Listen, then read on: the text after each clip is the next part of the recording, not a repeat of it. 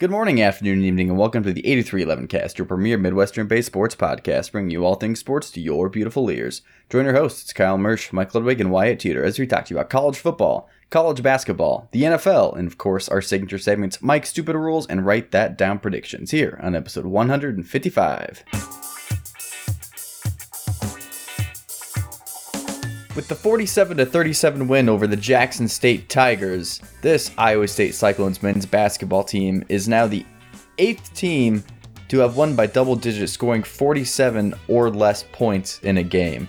That's pretty crazy. That was courtesy of Mike. And then we have a second fun fact courtesy of Ariane that no team has scored 1 point per possession against our defense this year. This is also men's basketball. The Hawkeyes scored 0.8 points per possession, and then the most recent Jackson State Tigers game was only 0.61 points per possession. Those are just wild stats from a basketball team that we never expected to be good. That's true. And just for reference, anything under 1 is considered elite from a defensive perspective. So if you hold your opponent to under 1 point per possession, that's considered elite defensively. And it's such a 180 from last year's team. I'm not exactly sure what their point per possession against our defense was last year, but it was absolutely nowhere close to where it is this year. Absolutely massive turnaround for TJ and the staff as well. But we will get into that a little bit later, as first we're talking about some turnaround that's happening on the football field. Mike, do you want to fill us in on some of the breaking news that has happened over the past few days coming out of the Cyclone football program? Yeah, so in something that's been unusual for the Iowa State football program is there have been a lot of players transferring out of this program. Tyreek Milton transferred out right around Thanksgiving, but then just in the last, we'll call it 2 weeks, some of these names you won't recognize, and they transferred because they didn't play much, but some of these are big names here that are transferring. Akril Smith, Verdell Edwards, Jaquan Amos, Joe Skates, Corey, and then just today, all of these next ones are today. Corey Suttle, Azariah Anderson, Kimmani King, Aisheem Young, and Eric Horn all announced today, will all put their name in the transfer portal just today, including Eric Horn just in the last 2 hours or so, put his name in the transfer portal. Some big names there. Joe Skates was one of the highest recruits in Iowa State football history.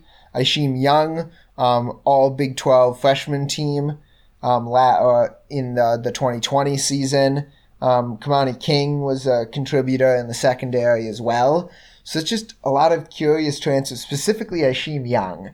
I didn't really see that one coming. I mean, he's been a starting safety basically since day one here at Iowa State. That one was just really curious to me. I'm not super concerned about all the transfers because this is one of the first seasons that college football players have that free transfer where they don't have to sit out a year in order to transfer.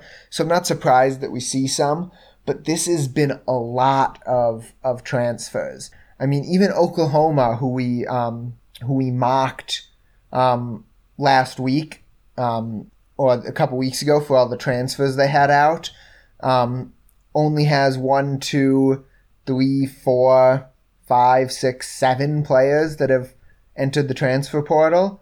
So granted, they had some recruits leave too, and Iowa State hasn't seen that drop off very much.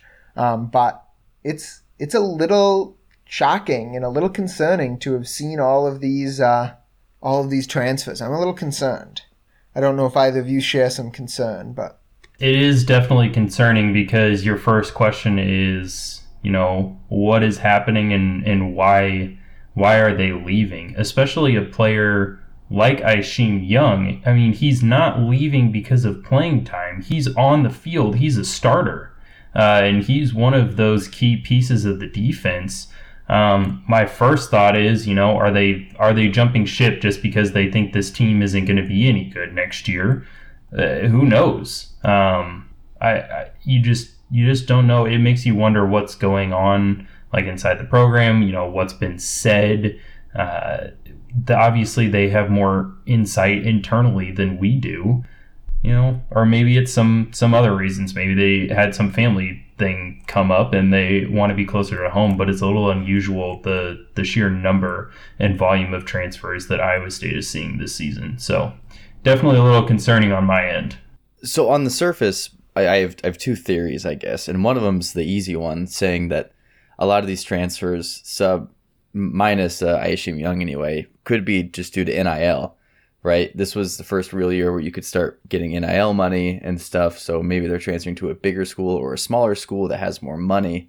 I would like to think that's the case, but that just seems too naive to me. The other one is, after the hype of this past season, preseason, the hype just completely flopped. Maybe they're scared that we will never be able to recover. I don't know. It just seems very strange. Like you said, the sheer amount. I'm not overly concerned, but the Aishim Young one is a little weird. Yeah, it is a weird one, but we'll see. There was a cryptic tweet from Chris Williams, who just tweeted recently, "Feels like there's some good news coming for Iowa State football in the coming days. Guessing it will lessen today's blows and make more sense. Stay tuned." So obviously he has some inside information, or it seems like he has some inside information that he's not privy to share. I don't know what that could be that would make this make sense.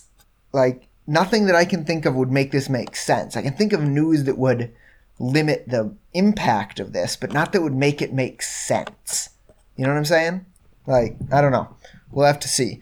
It'll be interesting to follow. We'll, of course, update you on next week's episode to see if there is good news or if he's just yanking our chain. So keep an eye on that. But on the good news train, Charlie Kolar did win the Maxwell Award this year, right? It was the Maxwell that he won? Is that right? The Maxwell. Which is the top the tight academic. end. The Maxwell wasn't that? No, sorry. It's the academic Heisman. Yeah, you're right. Sorry, I'm getting the Mackey Award, right? No. Hold on. The Maxwell Award went to Bryce Young. That's for the top something. I'm very confused. I confused myself. Oh boy. Is this a Mackey Award? Might be the Mackey Award, which is why. Let's find this here. Let's see. I gotta find this. Hold on, we'll get there. This is Premier Sports Podcast right here. The Campbell Trophy, the William V. Campbell Trophy, which is the academic Heisman that he just won. That's the William Campbell Trophy. There you go. That's the one that he just won. So that he won. It's basically called the academic Heisman, the William V. Campbell Trophy. So that's a great honor for Charlie Kolar. And the report that came out after the fact was really that was the recruiting push that Iowa State made to Charlie Kolar. It was not, we can make you the best football player you can be, which they turned out to be. They turned someone who had very few high major offers into one of the best tight ends in the nation. But the recruiting push was, we can satisfy your academic abilities. And they obviously have done that with a mechanical engineering degree and now a master's from over in the business school and the academic Heisman. So that was big. That was a good job for Charlie Kolar. He also announced that he will play in the Cheez-It Bowl. I speculated last week that he might be one of a few players who might sit that game out just to avoid injury. He said he is going to play. So that is good on him. He will play in the bowl game, which is good news for Iowa State with all these transfers out who aren't going to play in the bowl game, obviously. It's good news that he will be playing. We're going to need it. He will. Still no word on other players like Breece Hall, Will McDonald, so we will keep you updated on those as well. Some All-American nominations came out as well. Breece Hall is the only, this is courtesy of guest host Ariane. Breece Hall is the only repeat member of the All-American first team for the Cyclones. And Will McDonald joins him as an All-American. He was nominated to the third team. So very, very good nominations and recognition for two outstanding players for the Cyclones. But Mike, with Charlie Kolar's status and his play being a finalist for, one of the top tight ends in the country as well, how does he not make an All-American team? I'm a little bewildered by that. Yeah, I was very confused how they found 3 tight ends who were better than Charlie Kolar this year. I'm not sure how that was possible, but I definitely feel like he was snubbed. But we'll see. I guess we won't see. My guess is it'll be on some of the other All-American teams. There are 5 different All-American teams now these days. So keep that in mind, and I'm sure you'll see his name on some of those other lists. Another place we're seeing Iowa State on some lists is working up those men's college basketball rankings. It was another good week for the Cyclone men's basketball team. On Thursday, they played Iowa in the annual Cyhawk game, and I would say they worked them over pretty good. That game was Iowa State dominated that game. They didn't just eke out a victory. That was good. They played really good D, as we mentioned in the intro, only allowing those 0.8 points per possession. That's really good to see. And the offense was good enough, and that's sort of been the theme of the year. The offense has just been good enough. The defense has been really good, and if your defense is good, your offense doesn't have to be great in order to at least hang around in games. There definitely were some things to work on, both in this game and the Jacksonville State game. Kyle, I know you have some comments on the press break. I also wasn't super enthused about it. Yeah, Mike, I messaged you after the game, and I was like, I'm still a little frustrated, and you asked why, what for. Well, Iowa, in this game, being down, they implemented a full-court press, and their pressure is all to trap Iowa State once they get the ball across half court, trap them in that corner, because you can't go over and back, meaning you can't go back into the backcourt, and you have the sideline is another boundary. So you have basically 2 defenders there if you can trap the defender or the offense. Well, Iowa State just kept running into that trap over and over and over. They were forcing very errant passes. There wasn't enough rotation into the middle of the court to get one of those open guys either stepping through the trap or backing up and passing around it. I was just surprised that it wasn't something that TJ addressed in one of those timeouts that he had. I believe it was Kalsher that took a timeout on the sideline in one of those trap situations, that it wasn't something that was addressed and fixed during that game. The amount of times that Iowa State kept running to that trap and forcing some pretty easy turnovers for that Iowa defense was pretty frustrating, I would say, overall. Another thing that I'm just frustrated a little bit about is free throw shooting. Iowa State isn't getting to the line a ton, but when they do, I think this team needs to shoot better, shoot their free throws better. We'll get into it a little bit in the season trends after this, but Iowa State offensively isn't potent. It isn't a Baylor offense, which Baylor we all know is very, very good. It's not a Gonzaga offense, one of those really top 5 teams where you think about a team that can absolutely light it up from the floor. That is not Iowa State. There's nights where you are hot and cold. Look at Gabe Kalsher.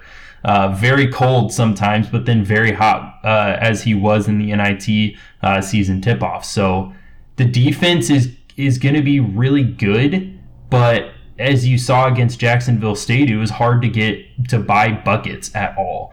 When you talk about some of those season trends, Iowa State's the defense is going to travel well, but the offense is going to have some really tough nights, especially when you get into Big 12 play.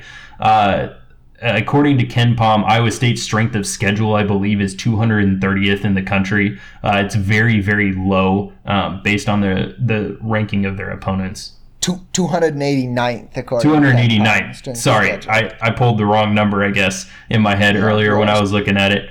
So worse than that. So Iowa State being great on defense. Look at the stats. 11th in opponents' points per game. in the nation, where they are 138th in offensive points per game in the country. They are third in team defensive efficiency in the country, but 141st in team offensive efficiency. So very, very low statistics offensively. I mean, Iowa State is averaging just barely over 1 point per possession, which is not great. It's average at best. And then offensively at 72 points per game, they're not lighting it up. This team probably isn't ever going to pass the century mark in a game this year. So yeah, the defense is going to have to really overcome some of the offense's downfalls this season. But, you know, speaking of defense and kind of going along with the trend and the theme here, is the Big 12 the conference of defense? This is all courtesy of Ariane doing some research for us today. So the Big 12 currently boasts 4 teams in the top 25 in opponents' points per game. Baylor is ranked number 2, Texas number 7, Iowa State 11th, and Texas Tech at 18th. They also boast 7 teams in the top 25 in opponents' points per possession. So this is just a calculation of defensive efficiency for each team. Baylor being number 2, Iowa State number 3. These teams will play January 1st, so keep an eye on that trend. Texas Tech number 5, OSU 10, K-State 20, Texas 23, and OU 24. With that ranking, or to go along with that, there are Big 12 teams and their standings this year in the AP Top 25 poll. Mike mentioned that Iowa State keeps moving up. The men's teams, Baylor ranked number 1 this week, so they never made it to a number one ranking last year, but won the NCAA tournament. This year, they finally make it to that number 1 ranking. KU is 7, Iowa State 11. Texas drops to 17, and after a strong week, Texas Tech jumps to number 25. The Big 12 conference ranks the second most ranked teams on the men's side, only behind the SEC, who has 6 teams in the top 25 as well. The SEC is very good this season. Over on the women's side, the women played very well this week. They beat their 2 in-state rivals. It was a much closer Cyhawk game for the ladies. They ended up pulling that game off by 7, I believe, as Ashley Jones keeps just being the fantastic Cyclone player that she is. One of the greats in Iowa State history are surely able to say about her right now. And then they do escape a close one against Northern Iowa, winning that game by 1 point. So they beat their 2 in-state rivals. In the Big 12, how it's shaping up, Baylor is ranked number 5, Texas ranked number 11, and Iowa State ranked number 12. So both basketball programs performing at a very, very high level right now. It's just a fun year for Iowa State, and dare we say that Hilton Magic is back? It was fun to watch that Iowa State game. That place was loud. That place was obnoxious. It was great. That was fun to see. Keep bringing that energy. It's unfortunate that Baylor game is still going to be while the students are on break, since that game is coming on January 1st. So that's a little unfortunate. But it is going to be good to see, and hopefully they keep bringing the energy. That'll be fun. Teams are still bringing the energy in the NFL too, with the playoff picture becoming clearer with 4 weeks remaining in the year after this week. This week was the week of comebacks coming up short or blowouts. Pretty much, I think you could call every game one of those 2 things so far. It started on Thursday, where Pittsburgh came up just short of the largest comeback in NFL history against Minnesota. Minnesota was up, I believe, 29-0 at one point in this game, and still almost managed to lose it. That would have been quite embarrassing, but Minnesota held on, breaking up a pass in the end zone right at the end of the game to keep Pittsburgh from winning. Washington tried to make a late comeback against the Cowboys, but again, came up just short when Taylor Heinicke Taylor Heinicke's backup, he got hurt.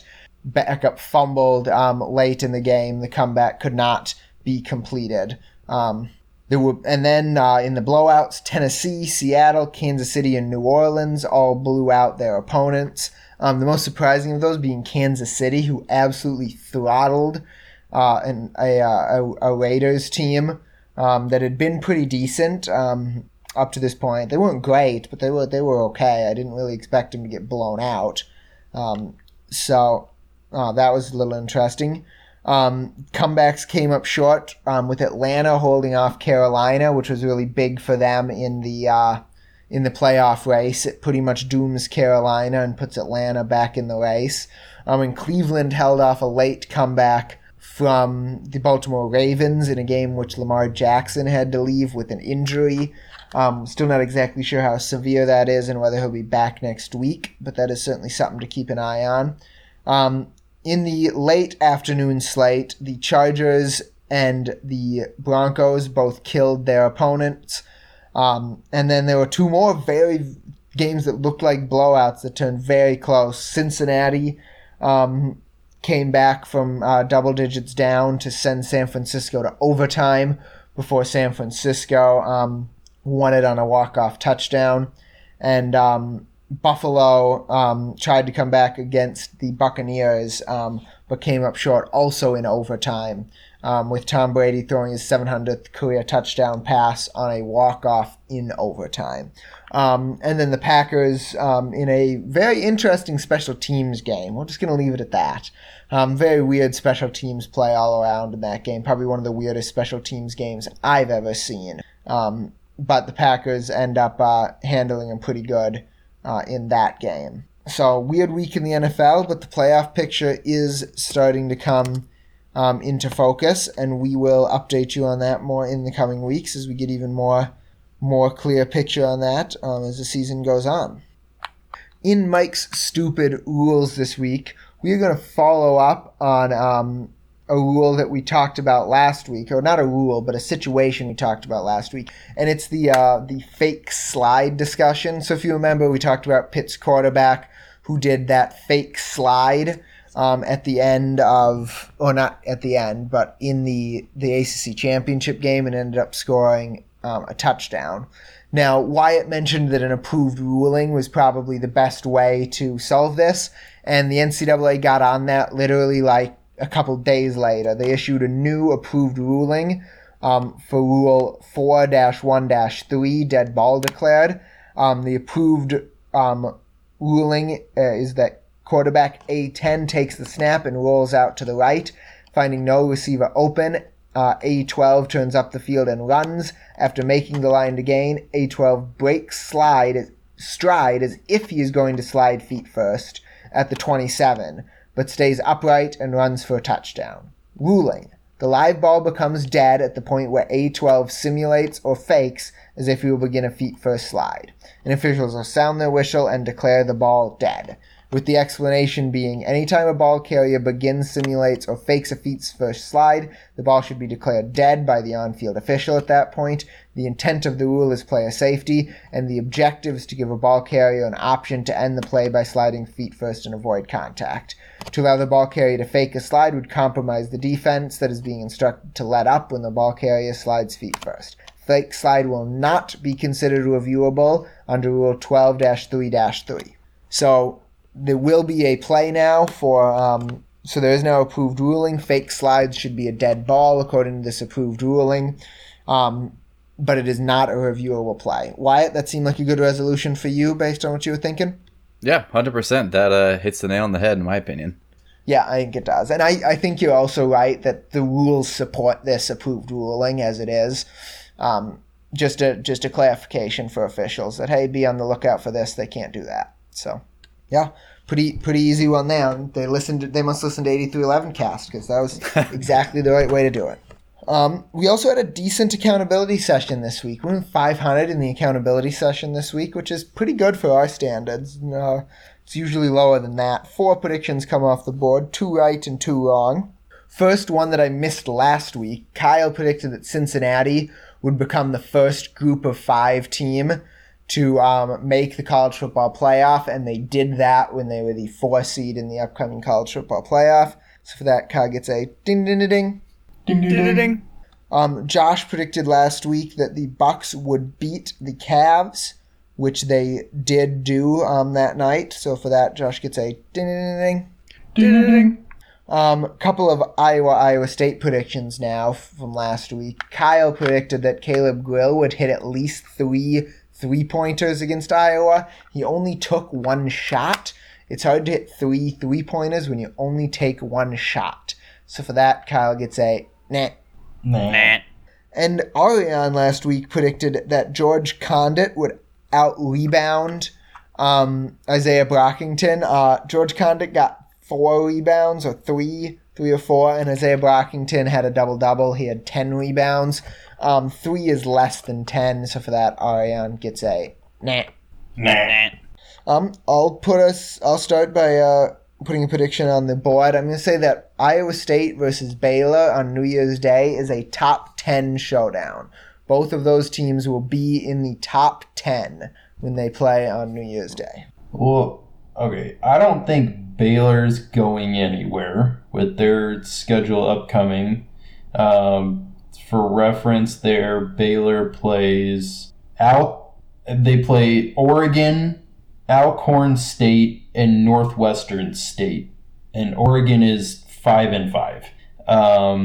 Iowa State, for reference this week, on their schedule, they have Southeastern Louisiana, who's 4-6, and Chicago State, who's 3-6. Iowa State only has to move up 1 spot for this to happen. Wyatt, what are we giving this? It's single or a double. My gut says single. I think you're right. Yeah, I won't complain about that. I expected that to be a single. I will not complain about that. I like it. What do we got from Josh this week? Is he still alive? Yep, still alive, still doing good. Josh is going to jump on the Alan Lazard hype train. Alan Lazard had a great game on Sunday Night Football, for those of you who weren't watching. He ended up catching 6 passes for 75 yards and a touchdown against the Bears. So Josh Gimshick keeps it going and scores 3 times in the next 3 games. So average of 1 per game, but not necessarily 1 per game, just 3 total in the next 3. I'm thinking this is probably a triple or maybe a home run. That was my first thought, was triple. Yeah, that's fine. Give him a triple for it. The Packers' next 3 games are against the Ravens, the Browns, and the Vikings, for reference. Okay. Triple sounds good to me. Triple sounds good. Triple it is. While I'm excited with what I'm seeing from the Cyclones men's basketball team, I'm not entirely drinking it yet. But I will say that my prediction is going to be the Cyclones women's basketball and men's basketball teams go greater or equal to 500 in conference play. I don't think there's an option to be equal 500, is there? I mean, they could if they went 9-9, right? They play 18 conference games. Oh, that's right. So yeah, greater or equal to 500. So you're saying that each of them will go above 500, or they will combine to go above 500? Both of them will be above 500. Got it. Slight difference there, so I just wanted to clarify. Double? I'm thinking double for this. Single or double? What do you think, Kyle? Double, maybe? Well, I don't know. I could see Iowa State being... I could just see the men falling apart in conference play. I could as well. Like the strength of schedule says, they haven't really played anybody super great. And it's probably one of the toughest schedules in all of basketball. Yeah, like Memphis is not as good as everybody thought they were when we beat them. That win doesn't look nearly as impressive now. Are we saying double then? I'll say double, yeah. I'll give them a Double. What do you got, Kyle? My prediction this week is that Iowa State will win the Cheez-It Bowl. That's it. Iowa State wins the Cheez-It. Okay. As of right now, Iowa State is 1.5-point favorites. FPI gives them a 48% chance to win. So 50-50 is a single, right? By our scoring logic, it is. Well, unless you think there's any aggravating factors to upgrade it to a double, you can go with single. Can we make an addendum to this? If Breece Hall does not play, this goes from a single to a double? There are no addendums in Write That Down prediction. You get what you get.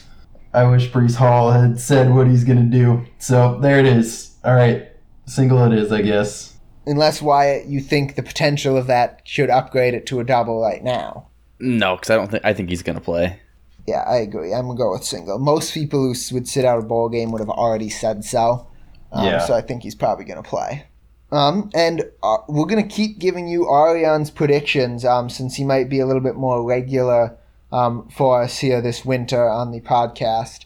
Ariane is predicting, so for those of you who don't know, Steph Curry is really, really close to breaking the NCAA record for most three-pointers made in a career. Hold on 1 second. Does he still play in the NCAA?